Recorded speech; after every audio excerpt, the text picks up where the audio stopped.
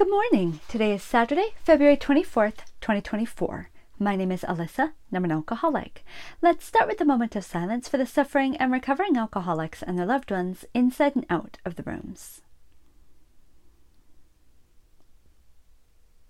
The Serenity Prayer. God, grant me the serenity to accept the things I cannot change, the courage to change the things I can, and the wisdom to know the difference. Amen. Daily Reflections. A Thankful Heart.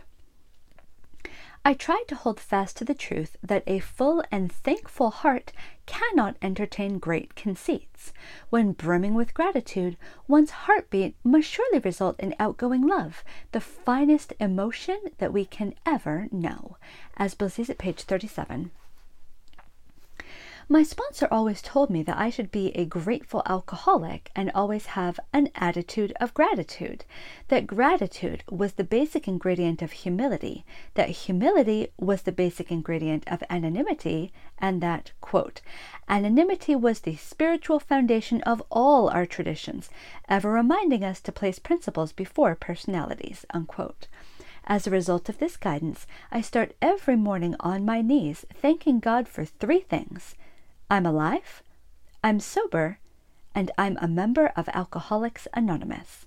Then I try to live an attitude of gratitude and thoroughly enjoy another 24 hours of the AA way of life. AA is not something I joined, it's something I live. As Bill sees at number 55, Seeking Guidance. Man is supposed to think and act. He wasn't made in God's image to be an automaton. My own formula along this line runs as follows. First, think through every situation pro and con, praying meanwhile that I be not influenced by ego considerations. Affirm that I would like to do God's will. Then, having turned the problem over in this fashion and getting no conclusive or compelling answer, I wait for further guidance, which may come into the mind directly or through other people or through circumstances. If I feel I can't wait and still get no definite indication, I repeat the first measure several times, try to pick out the best course, and then proceed to act. I know that if I am wrong, the heavens won't fall. A lesson will be learned in any case. Letter 1950. Let's end with the Lord's Prayer. Who brings us here? Our Father, who art in heaven, hallowed be thy name. Thy kingdom come, thy will be done, on earth as it is in heaven.